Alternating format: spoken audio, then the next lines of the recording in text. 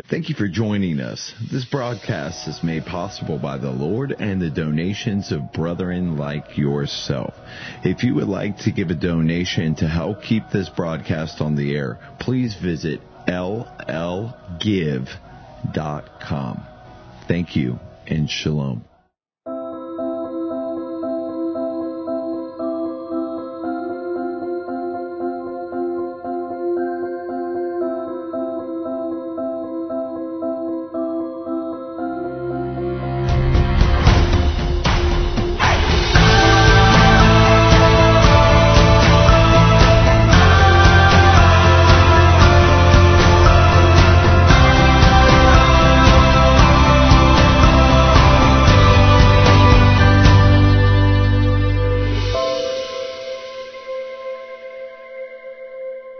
Shabbat Shalom. Welcome to B'naiShalom.tv. My name is Ephraim Judah with Lion and Lamb Ministries. From our family to yours, thank you for inviting us into your home each and every week where we study the Torah, the Word of God. We set apart the Sabbath with the Kiddush, and we worship the Lord with praise. Once again here at the ministry, we've got a couple of announcements that I'd like to share with you for this week. Passover is going to be here before we know it, and so we here at the ministry have a great deal of resources to help you prepare your heart and your home for the Passover, the Lord's Passover. If you go to MessianicMarketplace.com, search Passover, you can see the wide range of products that we have, teachings, Kiddush, or Seder plates, I should say, Kiddush cups, and things for you to host a Passover Seder in your home. It's never too early to start preparing your home and your heart for the new cycle of feasts coming up this year.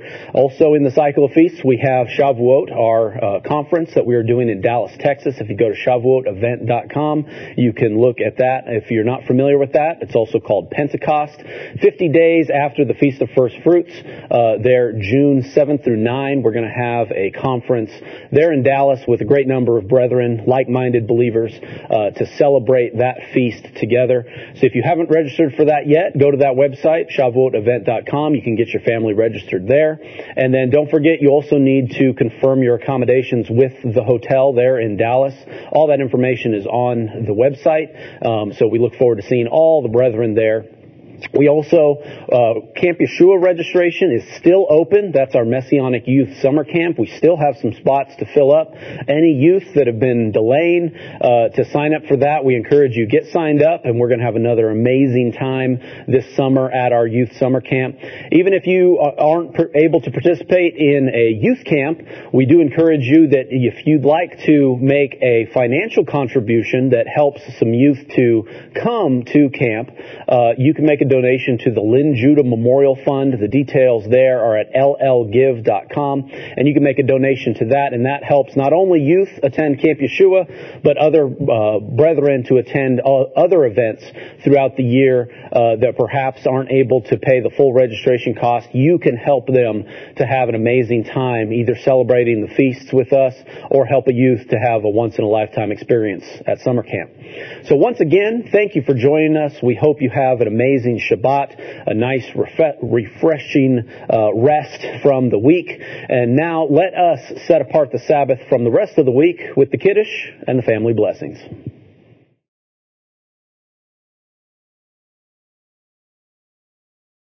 Shabbat Shalom. We're the Judah family, and welcome to our home.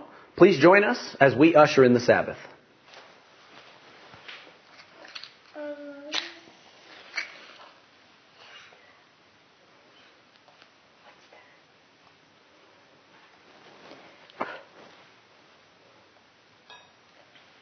Ready?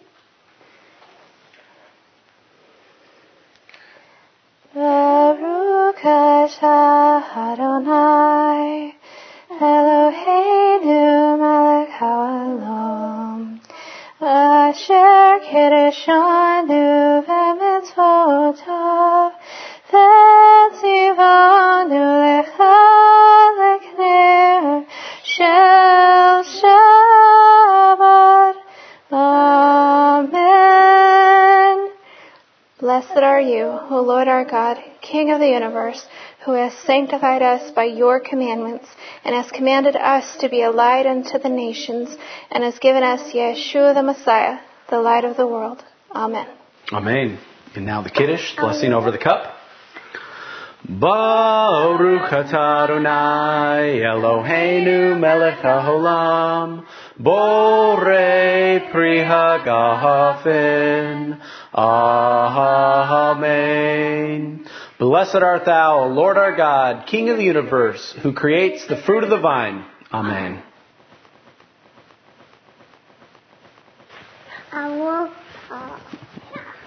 Now the Hamotzi, blessing over the bread.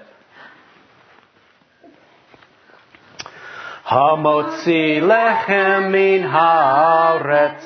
We give thanks to God for bread.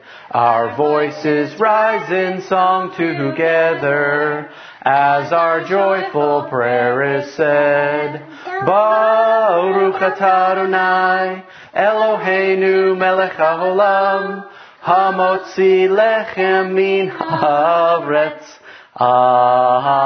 Amen.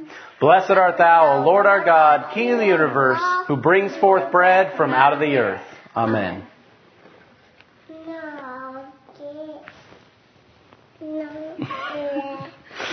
Husbands, let's bless our wives. Dear Heavenly Father, we thank you for our wonderful wives that you've given to us, Lord, and we thank you, Lord, for beautiful wives of Proverbs. Thank you, Lord, for my wife and the blessing that she is to our home and to our family.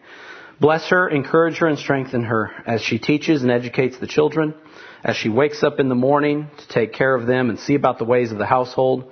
Father, I thank you for the wonderful blessing she is to me and to our home. I pray that you would encourage her and strengthen her and pour out your very best blessing upon her on this Sabbath day. So we love you and bless you and thank you for all of these things, Lord. In Yeshua's name, amen. Amen. Now let's bless our sons. May the Lord bless you and keep you. May the Lord make his face to shine upon you and be gracious to you. May the Lord lift up his countenance upon you and give you peace. And may you be as Ephraim and Manasseh. Amen. Now let's bless our daughters. May the Lord bless you and keep you. May the Lord make his face to shine upon you and be gracious to you. May the Lord lift up his countenance upon you and give you peace. And may you be as Ruth and as Esther. Amen. Amen. Shabbat Shalom. Shabbat Shalom. Bachu et Adonai hamvorach. Baruch Adonai hamvorach le'olam va'ed. Bless the Lord who is to be praised. Blessed be the Lord who is praised for all eternity. Amen. And now the Micha Mocha.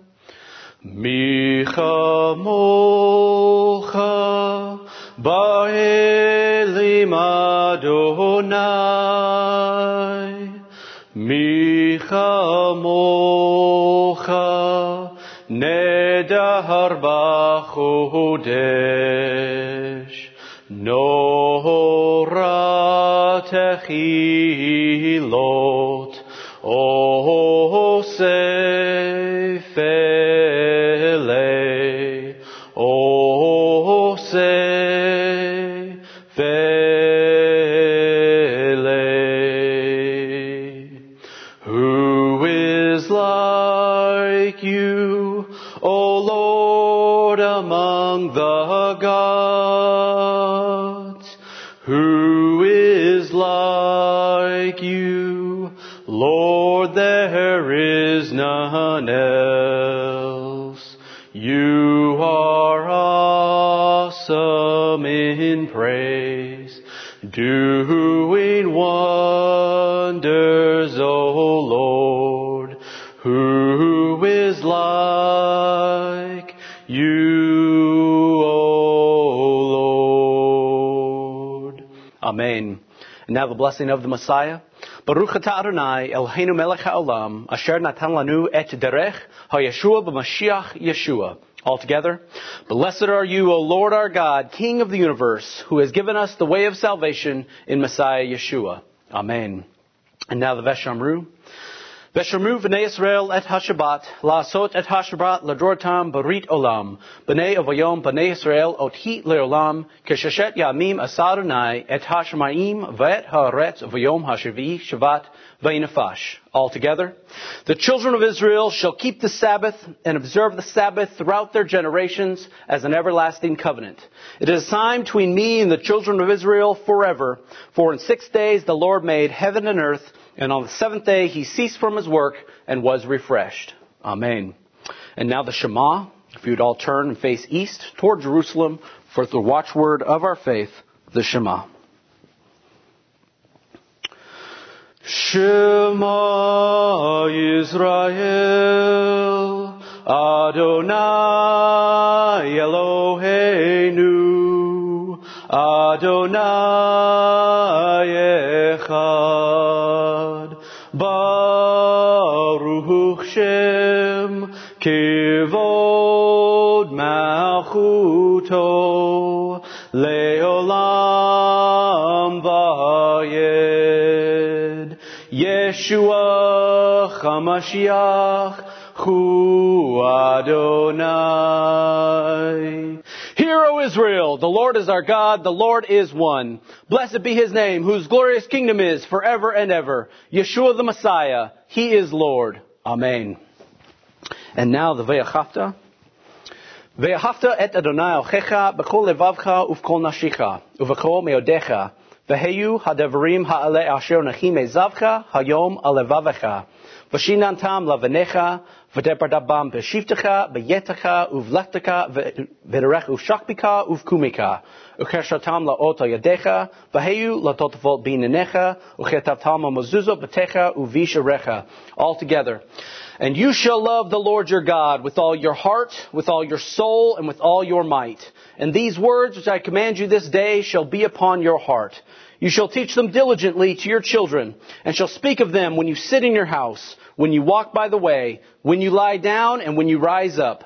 You shall bind them for a sign upon your hand, and they shall be for frontlets between your eyes. You shall write them upon the doorposts of your house and upon your gates. Amen.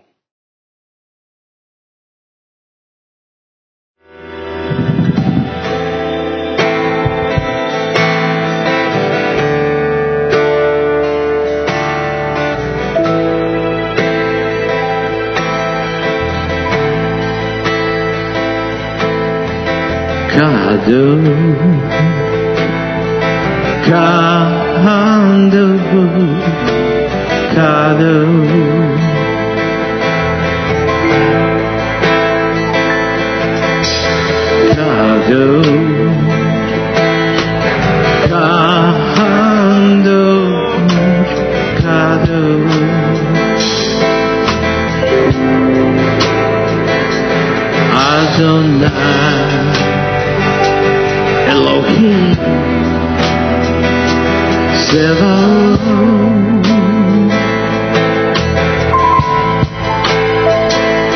Adonai Elohim Sevaot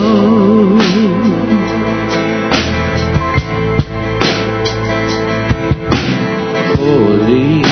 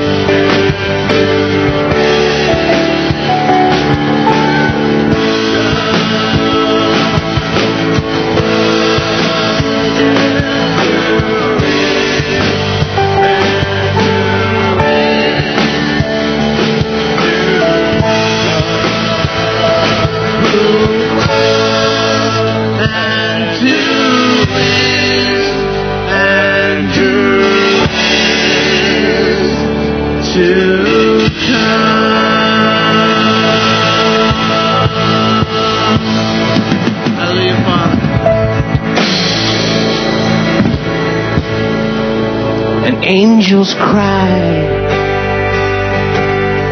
holy, holy is the Lord.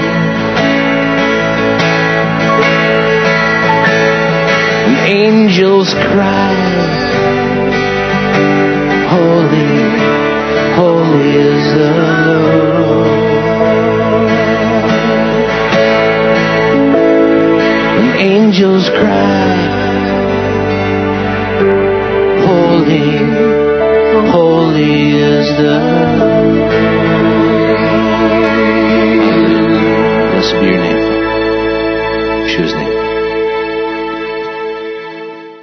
Ki mitzion tetzeh Torah, ki mitzion tetzeh Torah, urvar Adonai miYerushalayim.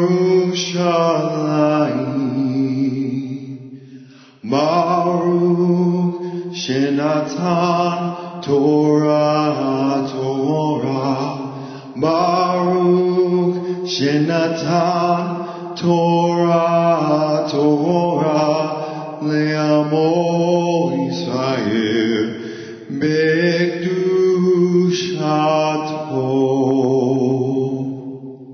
Shabbat Shalom. If you would please turn in your Bibles to the book of Exodus, to chapter 27. Hold your finger at verse 20 there at the end of the chapter, where our portion will begin for this week. As you open the scripture, I will do the blessing before the Torah. Baruch atah Adonai Eloheinu melech haolam, asher bachar banu mechol ha'amim, v'natan lanu et Torato. Baruch atah Adonai nonten ha'torah ha'amen. Blessed are you, O Lord our God, King of the universe, who has chosen us from among all peoples and has given us your Torah. Blessed are you, O Lord, giver of the Torah. Amen. Our Torah portion this week is entitled Tetzaveh, which comes from verse 20 of chapter 27. Let me read there to the end of that chapter where it says this.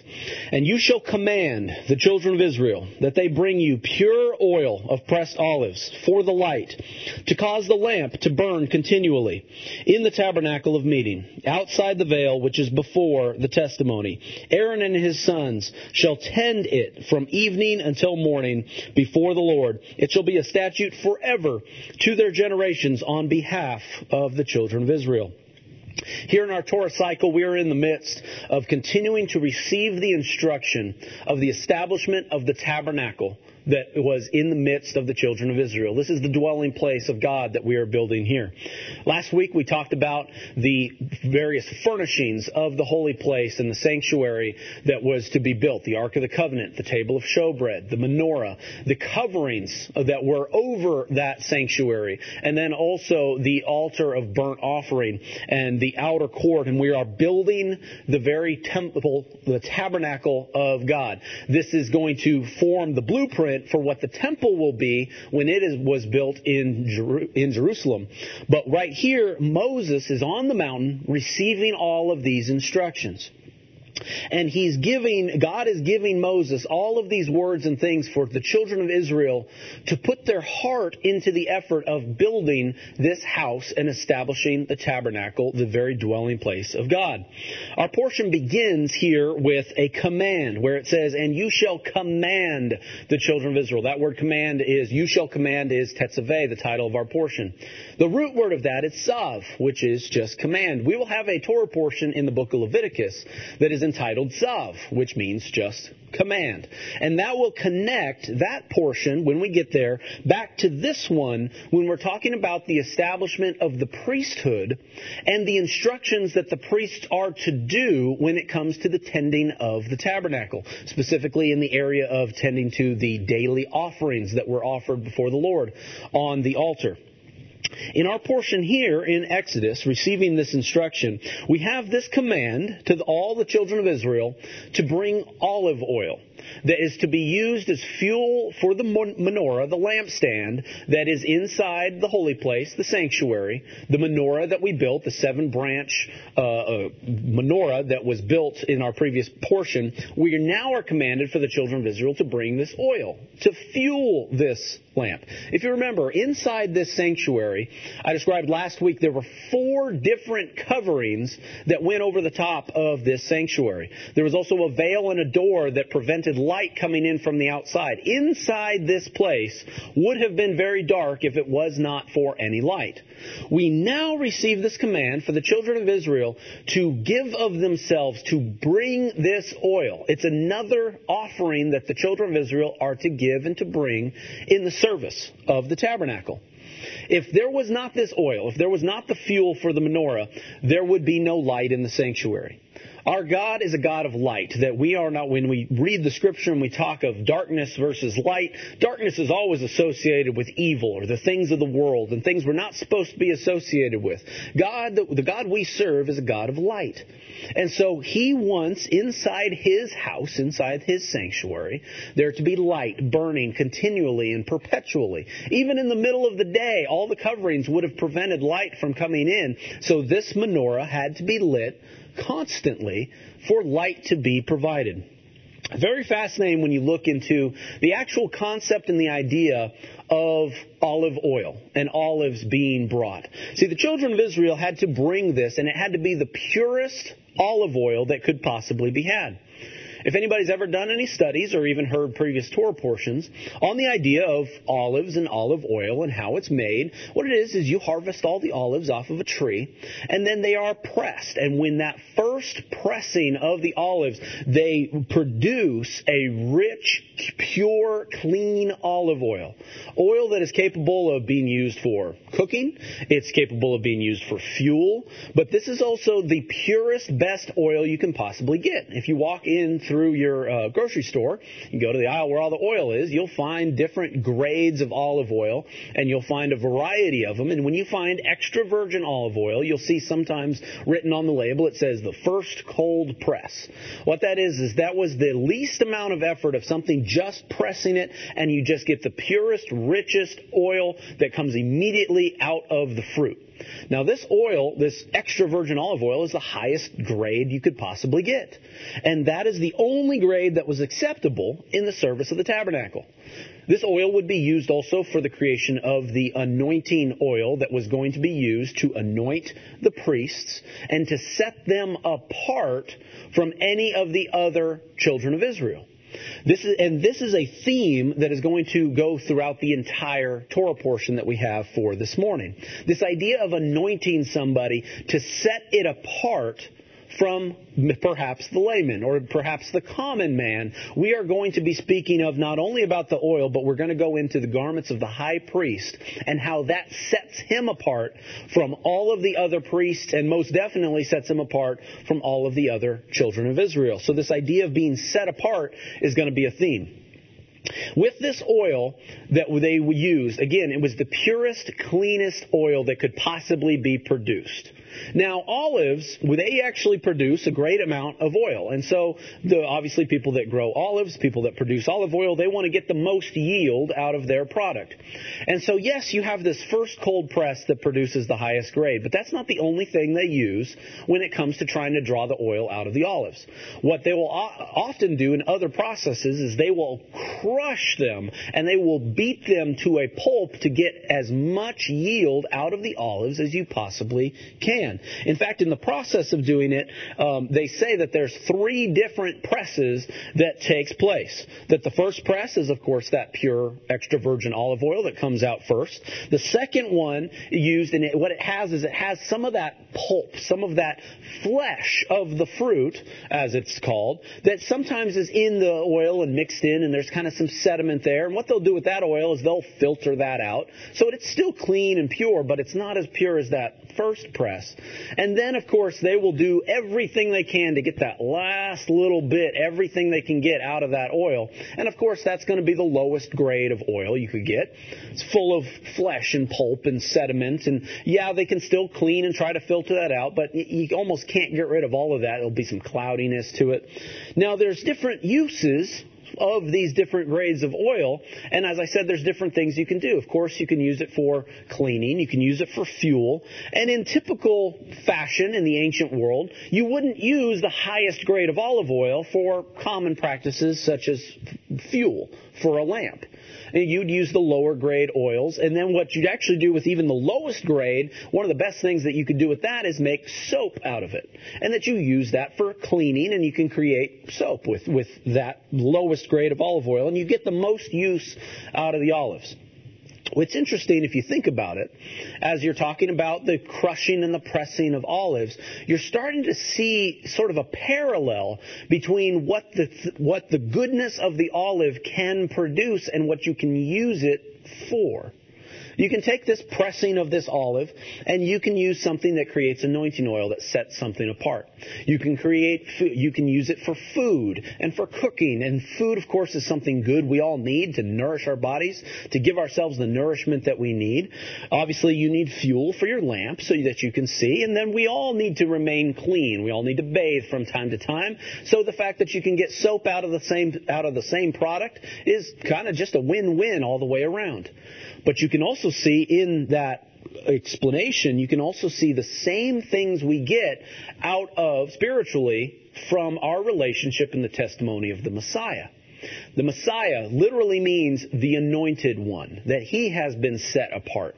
And through the Messiah, the teachings of the Messiah, we are nourished, we are filled full, just like we need to eat food. We're given daily bread spiritually so that we are spiritually nourished. He gives us light so that we might be a light to the nations and fuels us in that way. He's also the one that by his stripes we are healed, that he has washed us clean, that though our sins are as scarlet, he makes it white white as snow. Through His blood, He has made us clean and pure.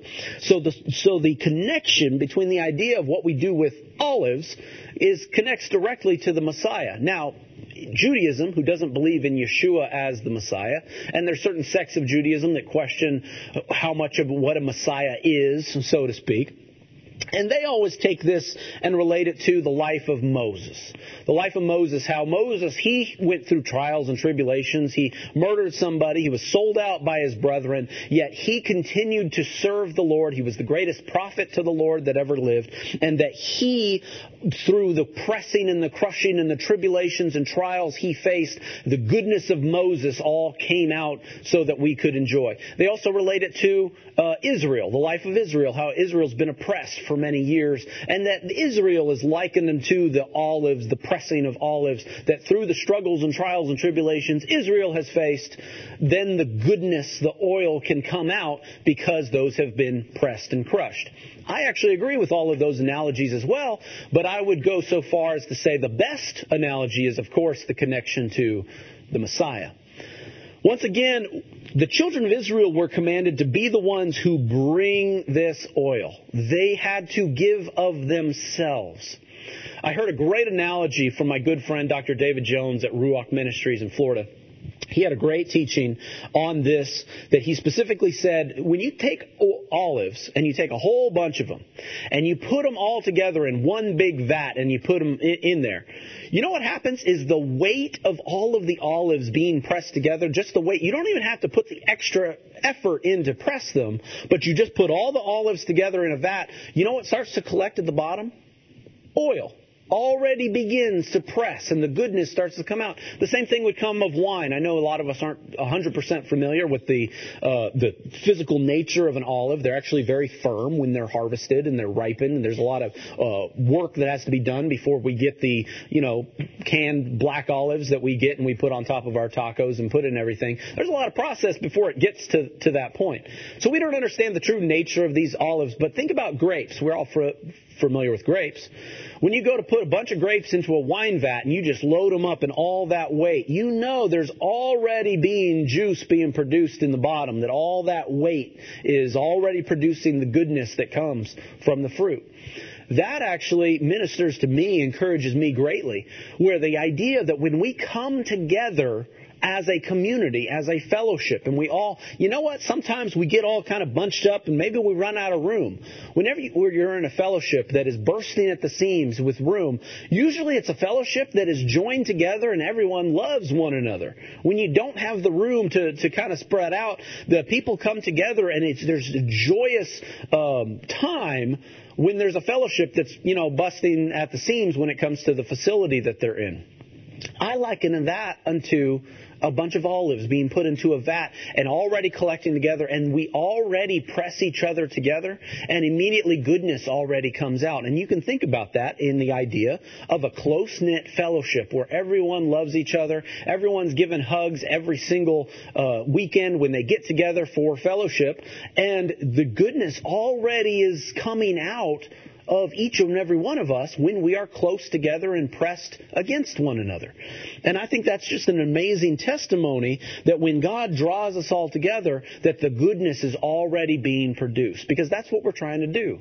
We're trying to produce the goodness of who we are, that God called us and brought us out of the nations. We're all coming together to be joined into Israel in the same way that every member of the family of Israel had to bring oil, had to bring this offering so that light could be had.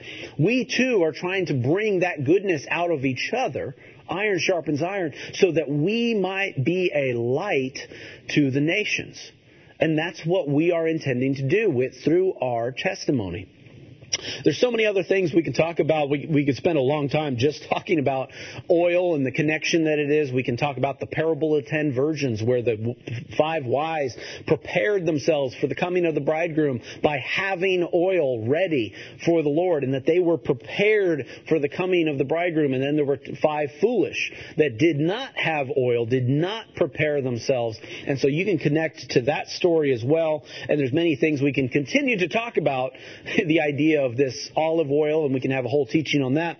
But there is more to this Torah portion that I want to bring out, especially when it comes to the sanctification of the high priest. If we go into chapter 28 here in Exodus, it now says this, where it says, "Now take Aaron, your brother, his sons with him, from among the children of Israel, that he may minister to me as priest, Aaron and Aaron's sons, Nadab and Abihu and Eleazar and Ithamar. And you shall make holy garments for Aaron your brother, for glory and for beauty. So you shall speak to all who are gifted artisans, whom I have filled with the spirit of wisdom, that they may make Aaron's garments, to consecrate him, that he may minister to me as priest. And these are the garments which they are to make: a breastplate, an ephod, a robe, a skillfully woven tunic, a turban, and a sash, so that they shall make holy garments for Aaron your brother and his sons, that he may minister to me as priests." Here we have the beginning of the instruction for the creation of the garments of the high priest. One of the things that I find very fascinating here that you might not have noticed here is that Moses' name is not specifically mentioned here. We're only talking about Aaron. Now, we know God is speaking to Moses, and God is telling him, take Aaron, your brother. So we know who's being talked about here.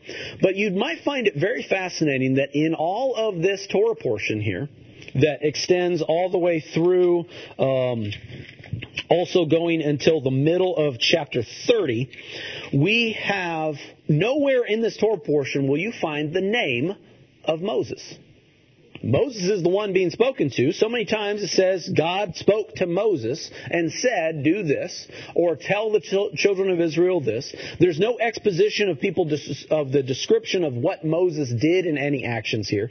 All of this instruction from this Torah portion, nowhere is Moses' name even mentioned. You might ask the question, why is that? Well, I think there's a couple of reasons. One, the focus here of our Torah portion is upon Aaron being the high priest. This is giving Aaron his due in the sense that Moses' name is not here. We're talking about Aaron. We're talking about him doing... We got lots of stories about Moses and how we know what Moses did. And sometimes it seems like Aaron, even though he was the older brother, he doesn't seem to get as much credit as maybe Moses does in the course of all of these stories and instruction. Here we have the focus solely being upon Aaron, the high priest. I also like the fact that this focus is beyond Moses. We're not talking about Moses here.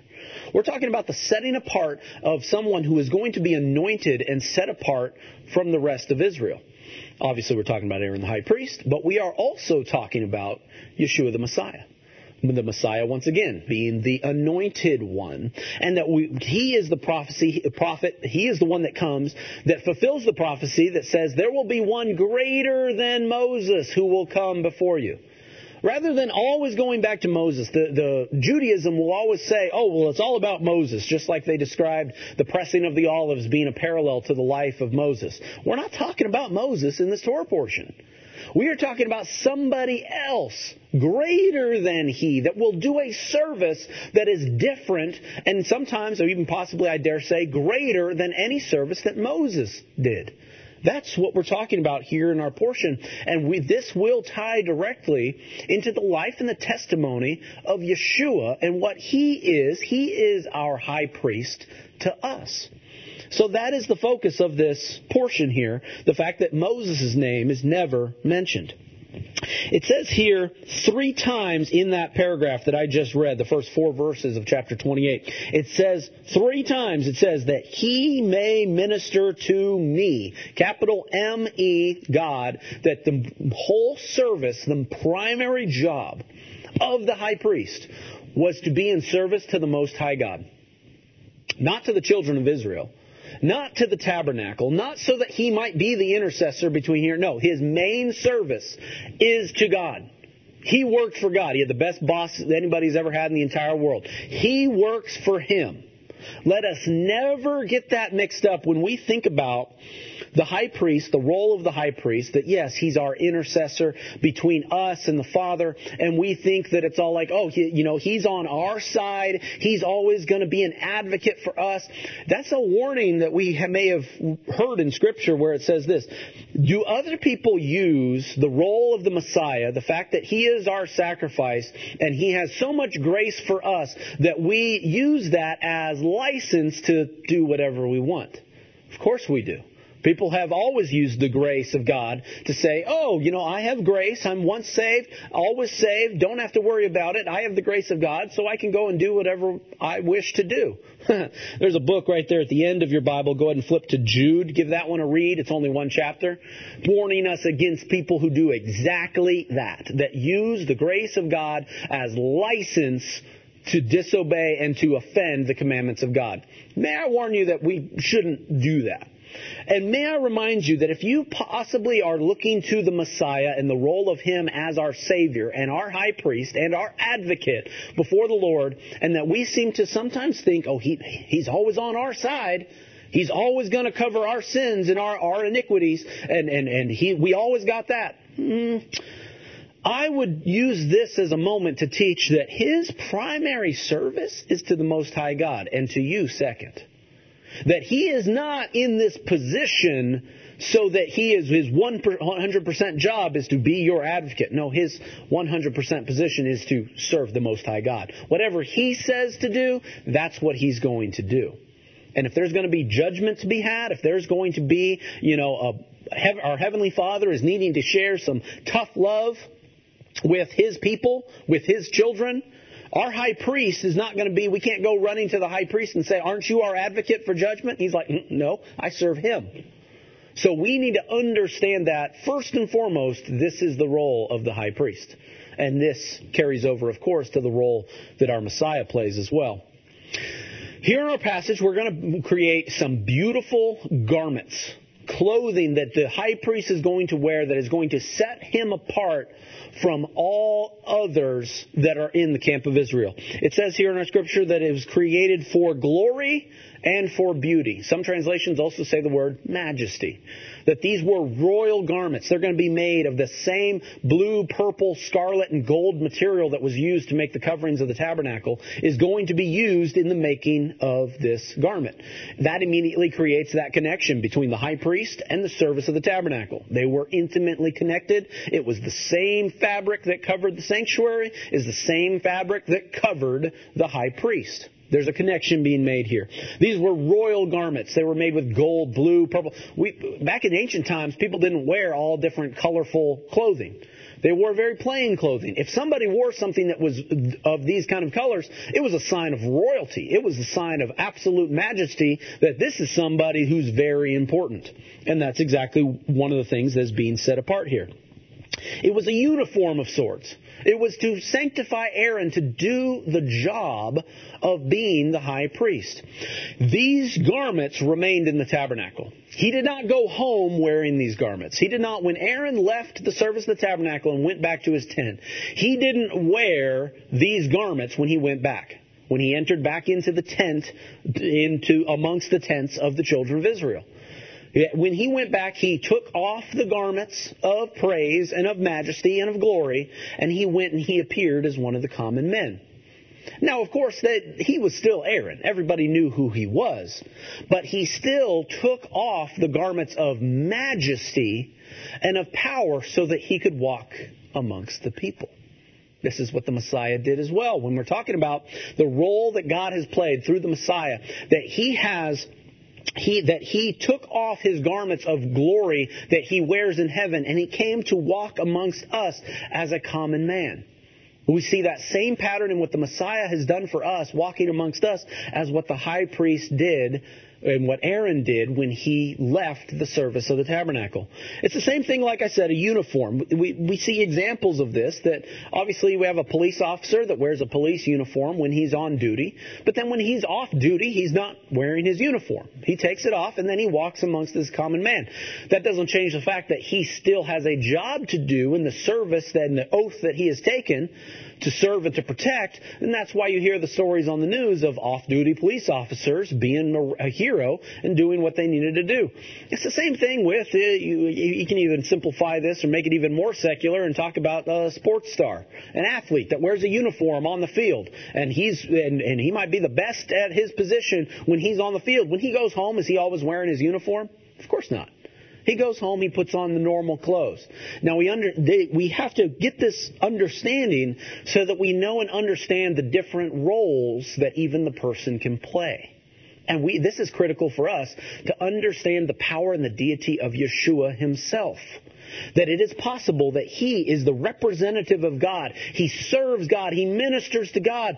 But it's not an offense for him to come down and walk amongst us in a mortal temporary shell of skin that we somehow think, he's the Messiah. How could he? He's God. How can he be God and walk amongst us and be mortal and be subject to temptations? It's the same way that Aaron can still be the high priest, yet he looks like a common man when he's walking amongst the camp of Israel. We have to understand this when we're talking about God. Let us never presume to know that God would never do this or never do that. We have to understand that God has filled this role and played the role of high priest, and we learn these principles from our Torah portion talking about Aaron. Now, these garments that are going to be made, like I said, for glory and for beauty. Not just for this glory, but they were gorgeous. They were amazing. They set Aaron apart from every other person. Now, we have these very specific details of these garments being built, being made. And they were made by artisans who had a great deal of skill in producing these things. And each of them had different representations, different meanings, and purposes for what they were. The first thing that's going to be created is something called an ephod. Now, many of us in the modern day, we have no idea what this garment looks like, or we've never heard or seen. You can't go down to the store and buy an ephod. What it was a belt. It was almost like an apron that surrounded his whole body and had shoulder straps that came up over the top, and that then they could then be attached to the rest of the garment. So it's almost like a reverse apron that covered more of the back when it came up over. And that this was to be something, this was his outer garment. That we're creating this, and this is what you would see on the outside. Now, in addition to this, we're also going to make a breastplate that's made from the same fabric material, but it's only going to be what's called a span, which is about the distance from a thumb to a pinky finger, somewhere between 8 and 9 inches, and there's going to be a square that sits in the middle that's going to be attached. The shoulder straps of the ephod are going to be attached by gold chains to the breastplate, and then there's going to be gold chains at the bottom of the breastplate that are going to connect to the ephod. And so this is all going to kind of form one piece, even though technically it's two things as it's being described here. So as I said, this ephod, this was made of gold, purple, scarlet material, and blue thread and fine linen, and it was all woven together, and it was all connected. And on the shoulders of this ephod, it says that they were to take two, what in the Hebrew are called shoham stones, which we call and we believe are onyx stones. And on these shoulders, on these onyx stones, it was to be engraved the names of the children of Israel. 6 names on each stone, upon each shoulder. And so it's fascinating when you look at this, and people have tried to, sages of Israel have tried to speculate exactly how the names were written and how they were engraved on these shoulders. There's consensus on the idea that these stones that were written, there was obviously 6 names on each side, but also that there was, when you take the names of the sons of Israel, that there was exactly 25 Hebrew letters on each stone.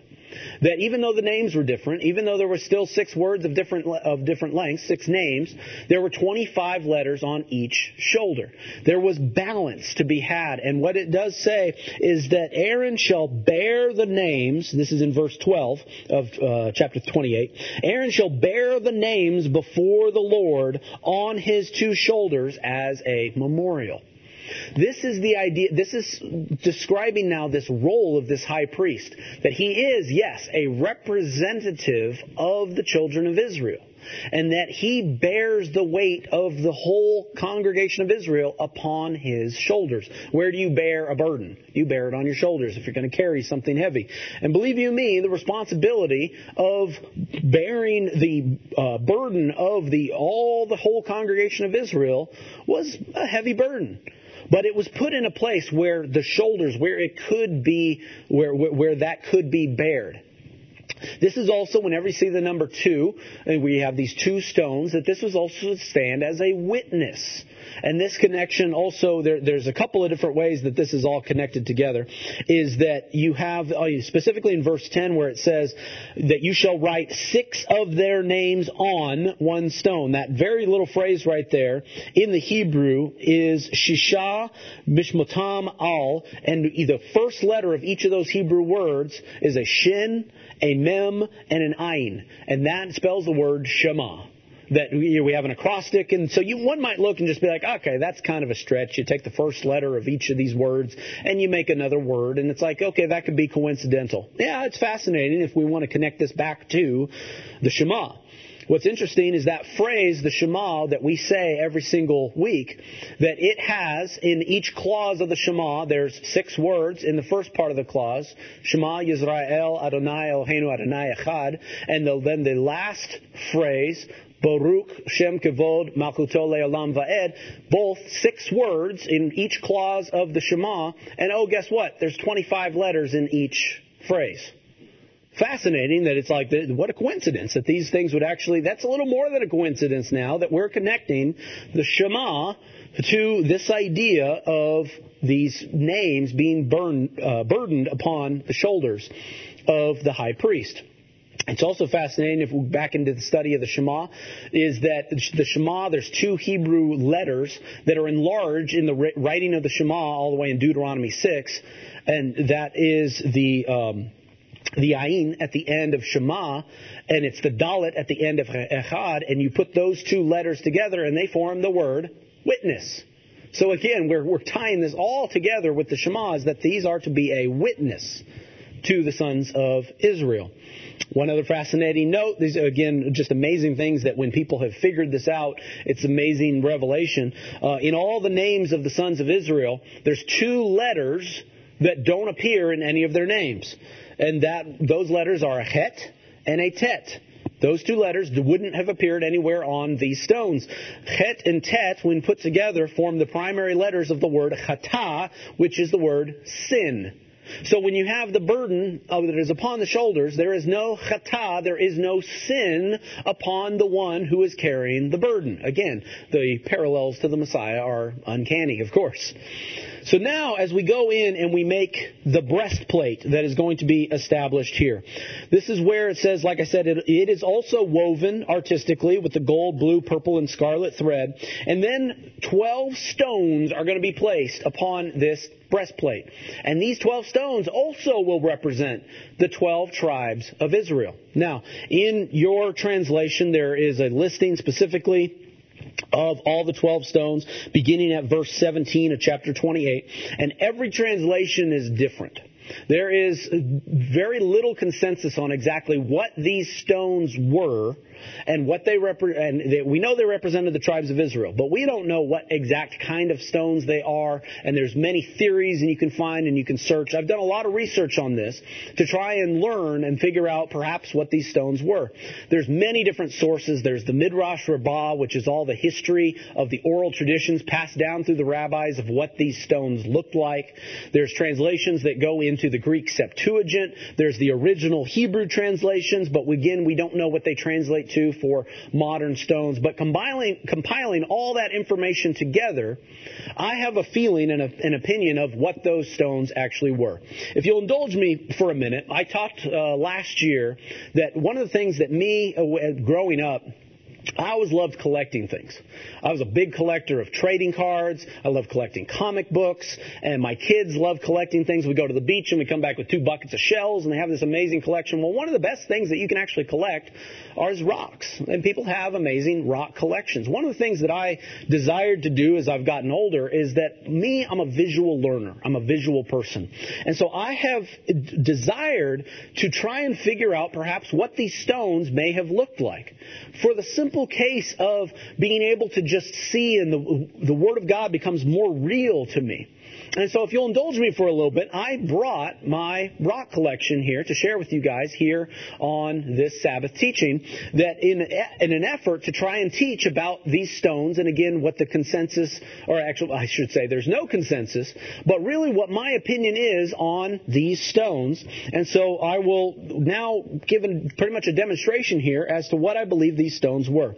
The first stone of the breastplate, it was done in 4 rows, where 3 stones each in each row, so it created 12. So there's 3 across the top, then 3 more, then 3 more, then 3 more. There's 12 stones. In Hebrew, we always read right to left. And so we believe whenever it says what the first stone is, that its placement was here close to the heart of the high priest. So the first stone is on the top row, if you're looking at the observer, the top right, but it was the closest to the heart. Now this stone in the Hebrew is called Odem. And there is consensus on this, that this was a stone that was red. It was red. And it's fascinating also that if it's going to represent the sons of Israel, that it would represent Reuben, who was the firstborn of Israel. It's also fascinating that Reuben, when you hear about the banner that they flew when they held up their banners and they were assigned and aligned in martial array in the camp of Israel, they flew a banner that was red. And now the Temple Institute, this is also where a lot of information comes from as well, has related to the fact that these stones probably appeared in the same colors of the banners that was flown by the children of Israel. So the representation here, this first stone is red, and it represents Reuben. Now a couple of opinions on what this stone could have been. The first stone I have for you is a piece of red jasper. This is what some people consider the stone possibly could have been. It comes in some very rich red colors. It's also possible when you think of a red stone, the first thing you might think of is a ruby as well. And so I actually have a piece of raw ruby, which actually appears mostly purple in its raw state. But the thing about ruby is that it is a type of stone called a corundum that is a little bit too hard to cut and to produce, when you're talking about the technology that they had of the day to be able to cut and carve into these stones. Corundum, which is also sapphire and ruby fall into the same category, is just a little less hard than diamond. Very difficult to cut. One of the things that a lot of people believe this stone actually was red carnelian. That this stone is very common in the areas of Africa and the Middle East. And this is one of the other things when it comes to what I believe the stones to be, is that I like to look for the origin to be found somewhere in Africa or the Middle East. You had to remember the children of Israel had to have these gemstones maybe brought with them from Egypt, so they had to be prevalent there.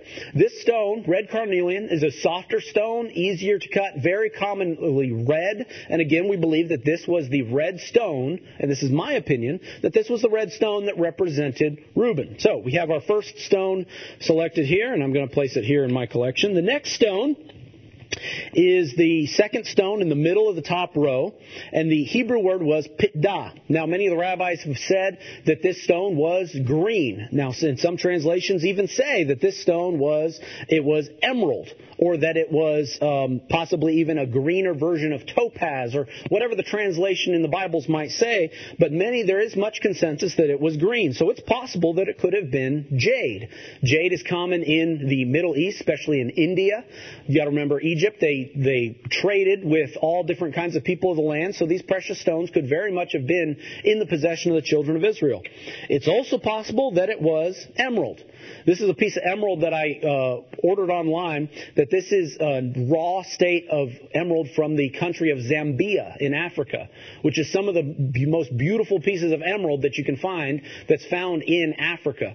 Part of me believes that this really was emerald. It would have been the richest, greenest gemstone that they could find. It's also soft enough to cut, and it's a type of beryl. And so I believe that it really could have been emerald, particularly one from Zambia, Africa. So that's my opinion on that stone as well. This next one is very cool. The last stone on the first row represented the tribe of Levi. And the Hebrew word is baraket. And again, translations all vary from what it was. There is a group of rabbis that specifically think that it was a stone that had striations of red, white, and black in them. Funny enough, the tribe of Levi flew a banner that was red, black, and white. The previous stone was Simeon, I should say, and it was a green banner. That's why we think that stone was green.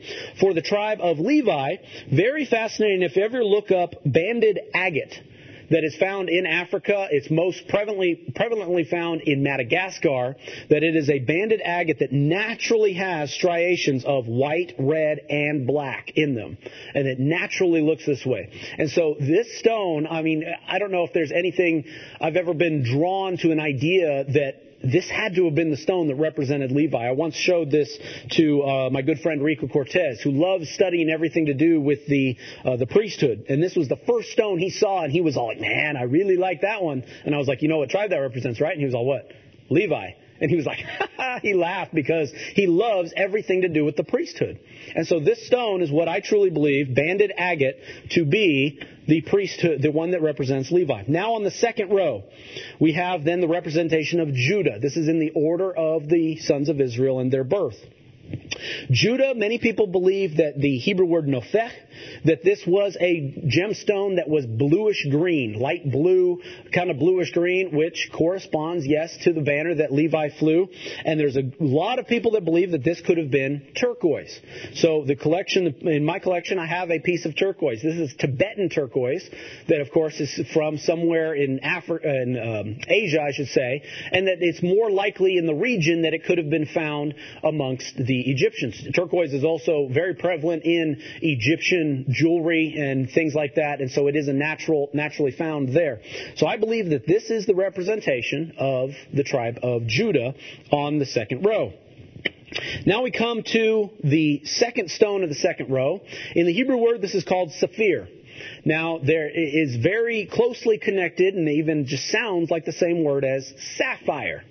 Now, there is a question as to what tribe this represents. If we're going in order of their birth, then the next one that was born to one of the concubines of Jacob, that was Dan. However, this also, many of the rabbis believe that the order of the sons was ordered first. You had all 6 sons of Leah first represented. Then the sons of the concubines, that would be Dan, Naphtali, Gad, and Asher. And then the last 2 are represented by the sons of Rachel, which was, of course, Joseph and Benjamin. And so that's what many people believe that is the order that was represented. And so I tend to feel that, yes, is the order represented. So this next stone would represent Issachar. They flew a banner of blue, dark blue. So then we have the conundrum of corundum, where we have sapphire. There's a raw piece of sapphire, but again, we question whether this was possibly too hard for the engravers to actually engrave. But we do believe that word sapphire does speak to the color that it represents, which Issachar did fly a banner of blue. The more common mineral that is blue is lapis lazuli. The most beautiful lapis lazuli comes from Afghanistan, very common to the region, and that there's even a philosopher that said that this Hebrew word sapphire represented a blue stone that had flecks of gold in it. And lapis lazuli does reflect that. It has slight little flecks of gold mixed in with it. And so I am firmly believing, a lot of people do, that this stone that was used here was lapis lazuli. Now we come to the last stone on the second row, representing the tribe of Zebulun. The stone Hebrew name was called Yahulam. And many people believe Zebulun flew a banner of white, that this was a white stone. First thing you might think of is diamond. Once again, we run into the same problem of ancient times, not being able to mine diamond or to be able to cut it. So we do believe that there's a couple of other things it could have been. It could have been Indian moonstone, which is white. It is very precious. It's got a little shine to it. And it could have been white moonstone. Also very common is quartz. Quartz is a soft mineral, very common throughout the entire world. And a lot of people believe that this could have been quartz. This in the Temple Institute, in their breastplate, they use quartz for this stone as well. So I believe that that is also the stone that was used. Now we come to the first stone of the third row. This represents now the tribe of Dan. This is one of the most confusing, or possibly the one that sort of deviates from what the colors representing the tribes actually means. The Hebrew word is lasham, and nobody really knows what that translates to. So many people have thought that it could have been a blue stone because Dan flew a banner of blue, in which case perhaps lapis lazuli was used for that one, and maybe some other blue stone might have been used for Issachar. But the thing that most people relate to, especially through historians, is that this was some form of orange amber. That it was made from hardened tree sap. So I have a piece of Baltic amber, and many people think that this stone was in fact amber. That it had electrical properties as well, and there's lots of articles that are written about this stone itself. So we don't know exactly what this one is, but most people believe that it was in fact Baltic amber that represented Dan. Now we come to Naphtali and Gad, which is the second and third stones on the third row. Naphtali flew a purple banner, and many people believe that he's clearly represented by amethyst. Beautiful purple. It's a type of quartz, rose-colored quartz, very common. And this one piece is from Morocco. And that this was represented of Naphtali. Now Gad was represented by agate, and it flew a banner that was gray. One of the most coolest formations of agate that I've ever seen is Botswana agate, which is gray, black, and white, and is one of the coolest kind of the striations. Now the question is which order these actually were in. Because most translations think the agate came before the amethyst, when in the ordering of the tribes, Naphtali should come before Gad. So we don't really know the exact order of this, and so I'm going to place them in really what more of the consensus is that the agate came first, representing Gad, and then Naphtali came second, which is then represented by the purple amethyst. Now we come to the last row, where we have the last sons, Asher, Joseph, and Benjamin. Asher flew a banner that was light green, light blue, and that many translations translate this as beryl. Beryl is actually a very wide description of many different types of gemstones. One of the most common and most precious forms of beryl is aquamarine. Some of the best aquamarine comes from Pakistan, and this piece right here is from the Shigar Valley in Pakistan, piece of aquamarine. It is bluish green, light blue in color, does correspond with the banner that Asher flew as well. And so I believe that this is the stone that represented Asher in this position down here on the very first row. Next we have Joseph, and it's called a Shoham stone. We've already said the Shoham stone was a stone of onyx that was used for the shoulder pieces. Onyx comes in many different colors. One of the most common ones is black. Black with some striations of gray or white, and that this was, I believe, corresponding with the black banner that Joseph flew, that it was a black stone as well of black onyx. And the last stone is Benjamin, the last son that was born. And what they have said about this stone and about the banner of Benjamin is that it was multicolored. It had many different colors of representations of what it is. Some people think this could have been a form of jasper. Comes in many different colors, multicolors all over the place. However, some people in the Temple Institute in Jerusalem says that it was opal. Opal is actually one of the most precious stones that can be found. And some of the best opal in the world comes from Ethiopia. So my 15-gram piece of Ethiopian opal is what I have to represent the tribe of Benjamin, as it is a stone that represents multiple colors. When the light hits this in multiple ways, you see many different colors that come out of it. So I believe this to be the stone that represents Benjamin. So, with our collection complete, I submit that this is the representation of the breastplate of the high priest. Of my rock collection of what I have accumulated. Again, as time goes on, there might be better specimens that I can find, or there might be certain more knowledge comes into play that might change this order and how it's laid out. But this is my collection as I have it, representing the breastplate of the high priest. Again, This is not the idea that I'm trying to replicate or usurp or be something of the high priest. I like to be, as a visual learner, see these things so that the Scripture comes alive even more so as we study and we read this Scripture. Let me continue on describing the garments of the high priest and some of the other purposes of what they were to do. It does talk about this breastplate. It was also called the breastplate of judgment. That when I said that this was a square span, there was a width of a span, 8 to 9 inches wide, it was actually a piece that folded underneath, and there was a pocket. Inside this pocket, the high priest possessed the Urim and the Thummim. And these were two stones that were used to inquire of God anything that was too hard to determine or to pass judgment for. And so we see an example of this in 1 Samuel chapter 30 when King David goes before the high priest and inquires of the Lord. And the high priest uses the Urim and the Thummim to determine what the answer is and what the word from God actually is. We don't know exactly how this works, but we do know that Yeshua, being our high priest, that he is the judge. He is the judge of us. He makes righteous judgments in all of the things that he says and does. And so this idea that the breastplate was a breastplate of judgment fits in with the role of God in the high priest. Other garments that were created, starting in verse 31 of chapter 28, we talk about a robe of all blue. That there was a robe that the high priest wore underneath the ephod that was of all blue. And at the bottom of this robe, there were pomegranates made of blue, purple, and scarlet. That there were these woven shapes of pomegranates that dangled from the robe. Also, what dangled from this robe was a series of bells. And it specifically says of these bells, in verse 35, it says, "It shall be upon Aaron when he ministers, and the sound will be heard when he goes into the holy place before the Lord, and when he comes out, that he may not die." Very interesting here. This was a warning sign for the high priest. One, anybody who was in the tabernacle, you could hear the bells, and you would know wherever the high priest was.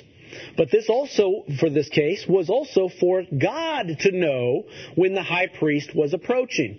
So much so that it's all like, oh, he hears the bells? Oh, okay, so then if somebody's coming too close to the holy place, to the presence of God, God has the power to strike him dead. If he hears the bells, oh, that's just my high priest. That's the one who ministers before me.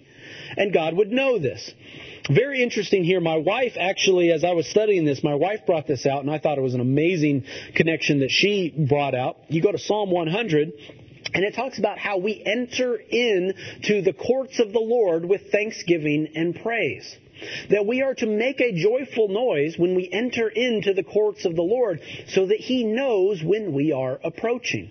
In the same way that these bells hearkened the coming of the high priest to the presence of the Lord. And I love that connection for us personally, that we should rejoice and praise the Lord as the sounding of a bell so that when we enter into the presence of the Lord. I thought that was an amazing parallel. Also, very fascinating, the high priest, one of his main duties, especially on the holiday of Yom Kippur, is that he was to go into the Holy of Holies and make atonement upon the Ark of the Covenant.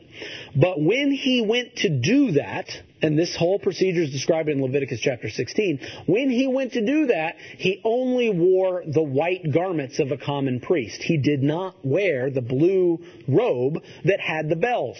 So this would have been a very fearful thing. The Lord tells him, wear these bells so I don't strike you dead when you come into my presence. Oh, by the way, there's one time of the year I want you to come into my presence, and you're not supposed to wear the bells. This might have been a scary thing for the high priest in this job that he was to do. And so this is very fascinating. We'll cover that when we get to Leviticus 16 in our Torah cycle. But this idea that the high priest, had to cast off his garments of glory and majesty and dress as a common man to come and approach the presence of God.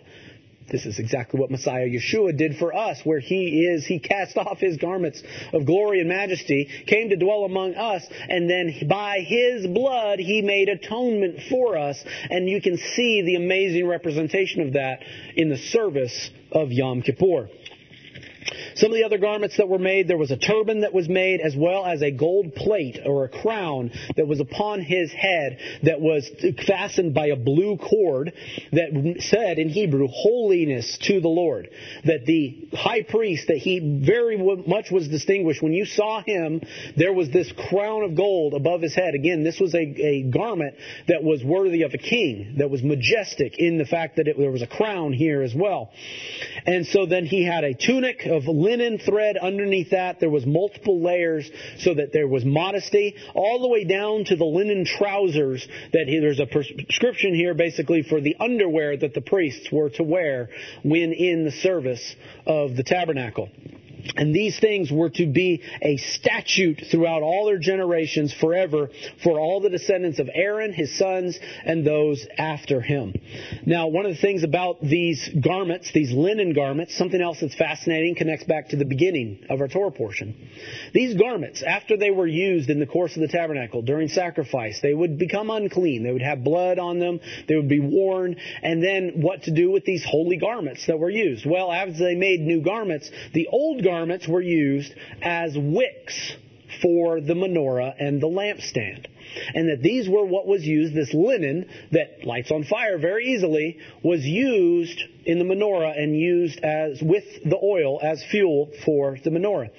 I find it fascinating here that what you have to do is you've got to burn up and burn away any of that uncleanliness that we might bring. That has to all be burned away before we can go into the presence of the Lord. And we have to be mixed and made pure with that oil of anointing so that we don't just burn up and become nothing. See, here's what you can do is you can take a wick and you can put it in a lamp with no oil. And you can light it up and it'll burn for a very short amount of time. The oil is used so that that wick may sustain and be burned on a regular basis, and it can be actually used for a better purpose than to just be lit and flamed out. You ever seen the testimony of somebody who believes, and they believe in God, and they walk, and they were like, I want to do these things for God, but they get burned up so quickly, and then they don't last. They don't stay in their faith in God. And it's almost like a wick that's been lit on fire, but it had no oil, it had no purity mixed with it, so it might be sustained. And that's something that we can think about. Another thing that is brought before and brought to the menorah so that it might be fueled. We brought the oil.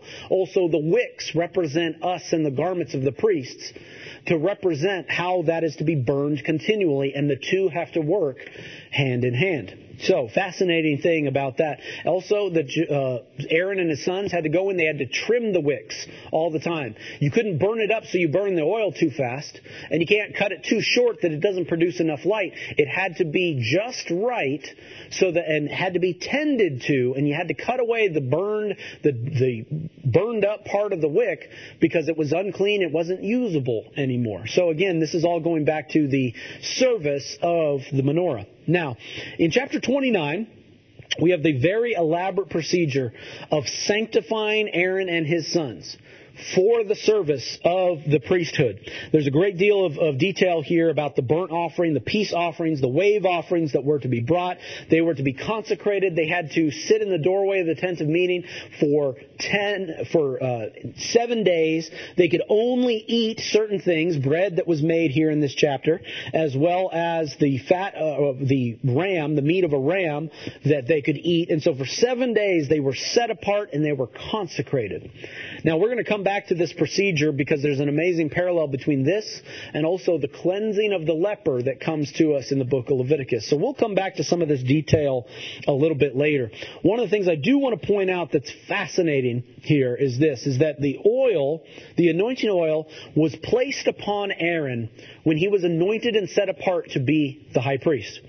And every time that in our scripture that it's referred to Aaron as the high priest, it actually calls him this. It says in the Hebrew, it's called HaKohen HaMashiach, that was the priest that was anointed. That Hebrew word Mashiach means anointed one. That, of course, is the same word for Messiah as well. Mashiach, the anointed one. The verb to anoint is mashach, which again is the root of that word. So every time Aaron was represented, and every time here when we go through the rest of the Torah cycle, if you ever see where it says Aaron the high priest or the anointed priest, or the high priest who was anointed, we have a representation of the Messiah in our Scripture. That is what he is to represent. He was anointed and he was set apart from the rest of the children of Israel. And it's all because of that oil, that olive oil. Our Torah portion concludes here in the first couple of verses of chapter 10, the first 10 verses of chapter 10 in the book of Exodus. And here we have, after we've consecrated the high priests, after we've had also the instruction for the daily offerings that were to be continually produced on the altar of burnt offering, we then have the instruction to build the altar of incense. I mentioned last week that this was a piece of furnishing that belonged in the sanctuary. But why wasn't it built with the rest of the furnishings of the sanctuary? Well, the thing that I like to believe is this. There had to be certain things in place before this altar could be brought in. We have to look at what this altar represents. Now, what this altar is going to be, it's going to be small. It's going to be a cubit by a cubit square, so it's going to be about 18 inches square. And then it's going to be about a yard tall, which is 2 cubits tall. And incense was going to be burned on this golden altar. And it says specifically at verse 9, it says this, "You shall not offer strange incense on it, or a burnt offering, or a grain offering, nor shall you pour a drink offering on it." This is solely for incense.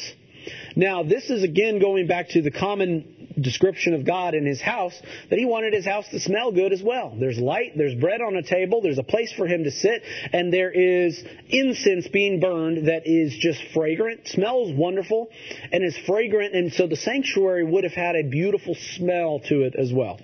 But we also look at what the sages say about this incense. The sages call this incense the prayers of the saints. That this is what goes before the Lord whenever we pray before God. That may our prayers rise as incense in the nostrils of the Lord. May He find a sweet savor, a sweet smell in the words that we pray back to our Heavenly Father. And that is what this represented. And this was something that was to be continually served in the sanctuary in the presence of God. And one of the things, if we relate this incense to our prayers, one of the things that we must learn and understand is that we must have a fervent prayer before the Lord. That is not to be a casual prayer, not to be a prayer that is just something we do every single day. No, it's something we should do continually, but it should be one that is solely directed toward Him. We don't mix anything with it. We don't do a prayer that includes a grain offering with it or a burnt offering with it. This is a solemn prayer of fasting when we offer up a prayer that is to be a sweet smell in the nostrils of the Lord, that it should be a prayer of fasting, of reverence, of holiness, and not mixed with any other offering. That is what this altar and what this offering of incense represented, and that's why it's specific to say this is not to be a part of a burnt offering, a grain offering, or a drink offering. This is solely to be this kind of offering. We'll come back to this portion as well when we talk about Nadab and Abihu, the sons of Aaron, in the book of Leviticus, where they make a mistake later on in our story, and they do offer up strange fire that was specifically the same Hebrew word here that was not to be offered on this altar of incense. Again, if this altar of incense represents our fervent prayers before the Father, one of the things that why this is now being instructed is there has to be something established first before this can work. See, because no common man could go into the holy place. Only the high priest and the sons of Aaron could. And they went in, they offered this incense. For us, our prayers to be heard by God, they have to be carried by an intercessor. There has to be someone who stands in the gap, who stands between us and our Heavenly Father, who carries our prayers to the Heavenly Father. And again, this is the establishment of the role of the high priest and the role of our Messiah. That He is our intercessor between us and our Heavenly Father. That when we offer up prayers, how naturally do we say every time that we pray in the name of what? The name of Yeshua, the Messiah. The name of Jesus Christ. Christians around the world pray in that name. Why? Because He is our intercessor. He is our high priest that brings our prayers to the Father. And that when He offers the incense upon the altar, that is what that represents. And that's the way that our prayers come before the Father. Now, in the absence of an actual physical tabernacle or temple where these things no longer happen, these instructions are supposed to be a description of the spiritual tabernacle that is inside every single one of us. That when we have invited our Messiah, Yeshua the Messiah, in our hearts, in our lives, to be our high priest, to be our intercessor, it is in His name and by His established glory and authority that He comes into the presence of our God and brings those prayers to the Father. And we pray every time. You hope that when you pray to God, you hope that God hears it and He delights in hearing the prayer. As much as somebody delights in walking into a room and something smells amazing. That is the way we wish God to delight in our prayers. And again, we can't have that unless we have an intercessor between us and God. And that is what is established here. The anointed one, the high priest, is the one who did this role and was in service to the Most High God. And for us spiritually today, we have the Messiah who plays the role of high priest for us and is between us and the presence of our Heavenly Father. These passages, as though many people might say that, these are archaic and these don't mean anything to us anymore because we don't have a tabernacle, don't have a temple, I would very strongly disagree. As I speak to these things, I hope that you have been encouraged inside your own heart, inside your own tabernacle and temple, that it's like we are to believe that we are a temple to the Most High God. This is the description from Scripture of what that temple should be like. It should be clean. It should be pure. It should have no unclean thing in it. It should have light in it and not darkness.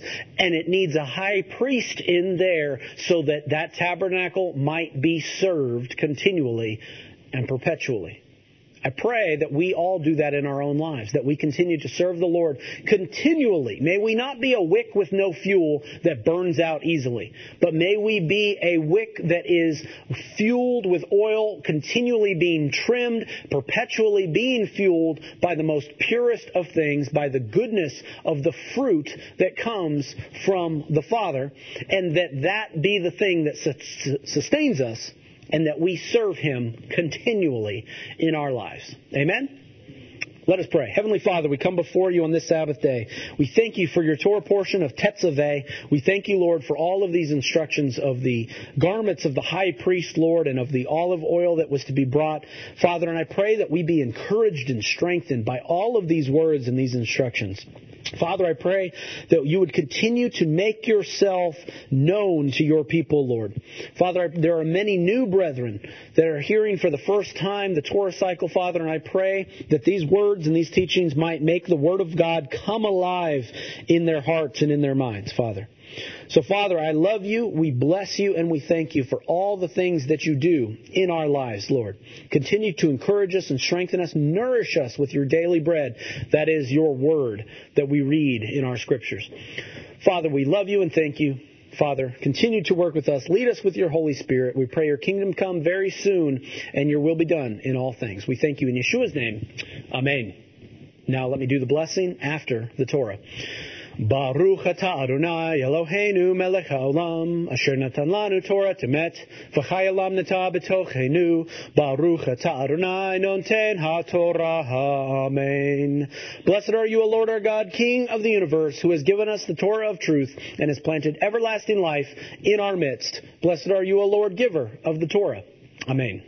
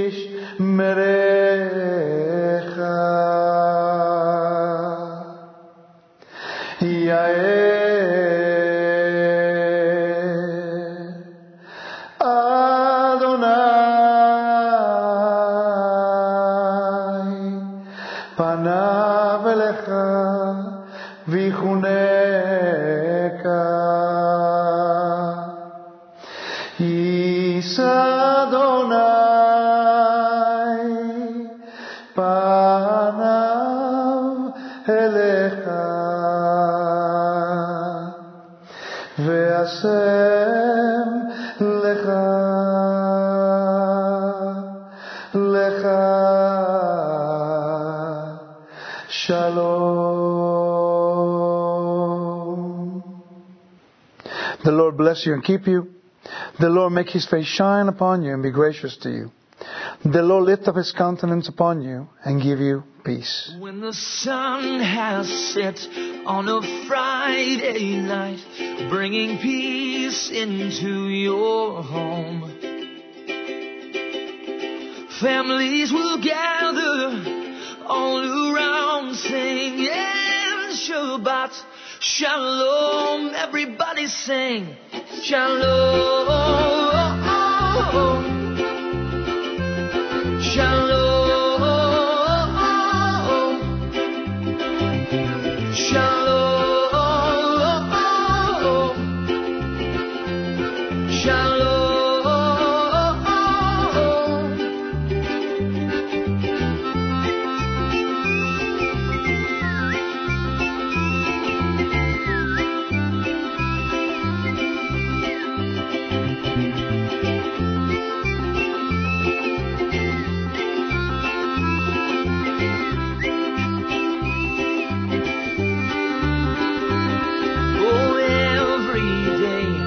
A gift from God to put a smile upon your face.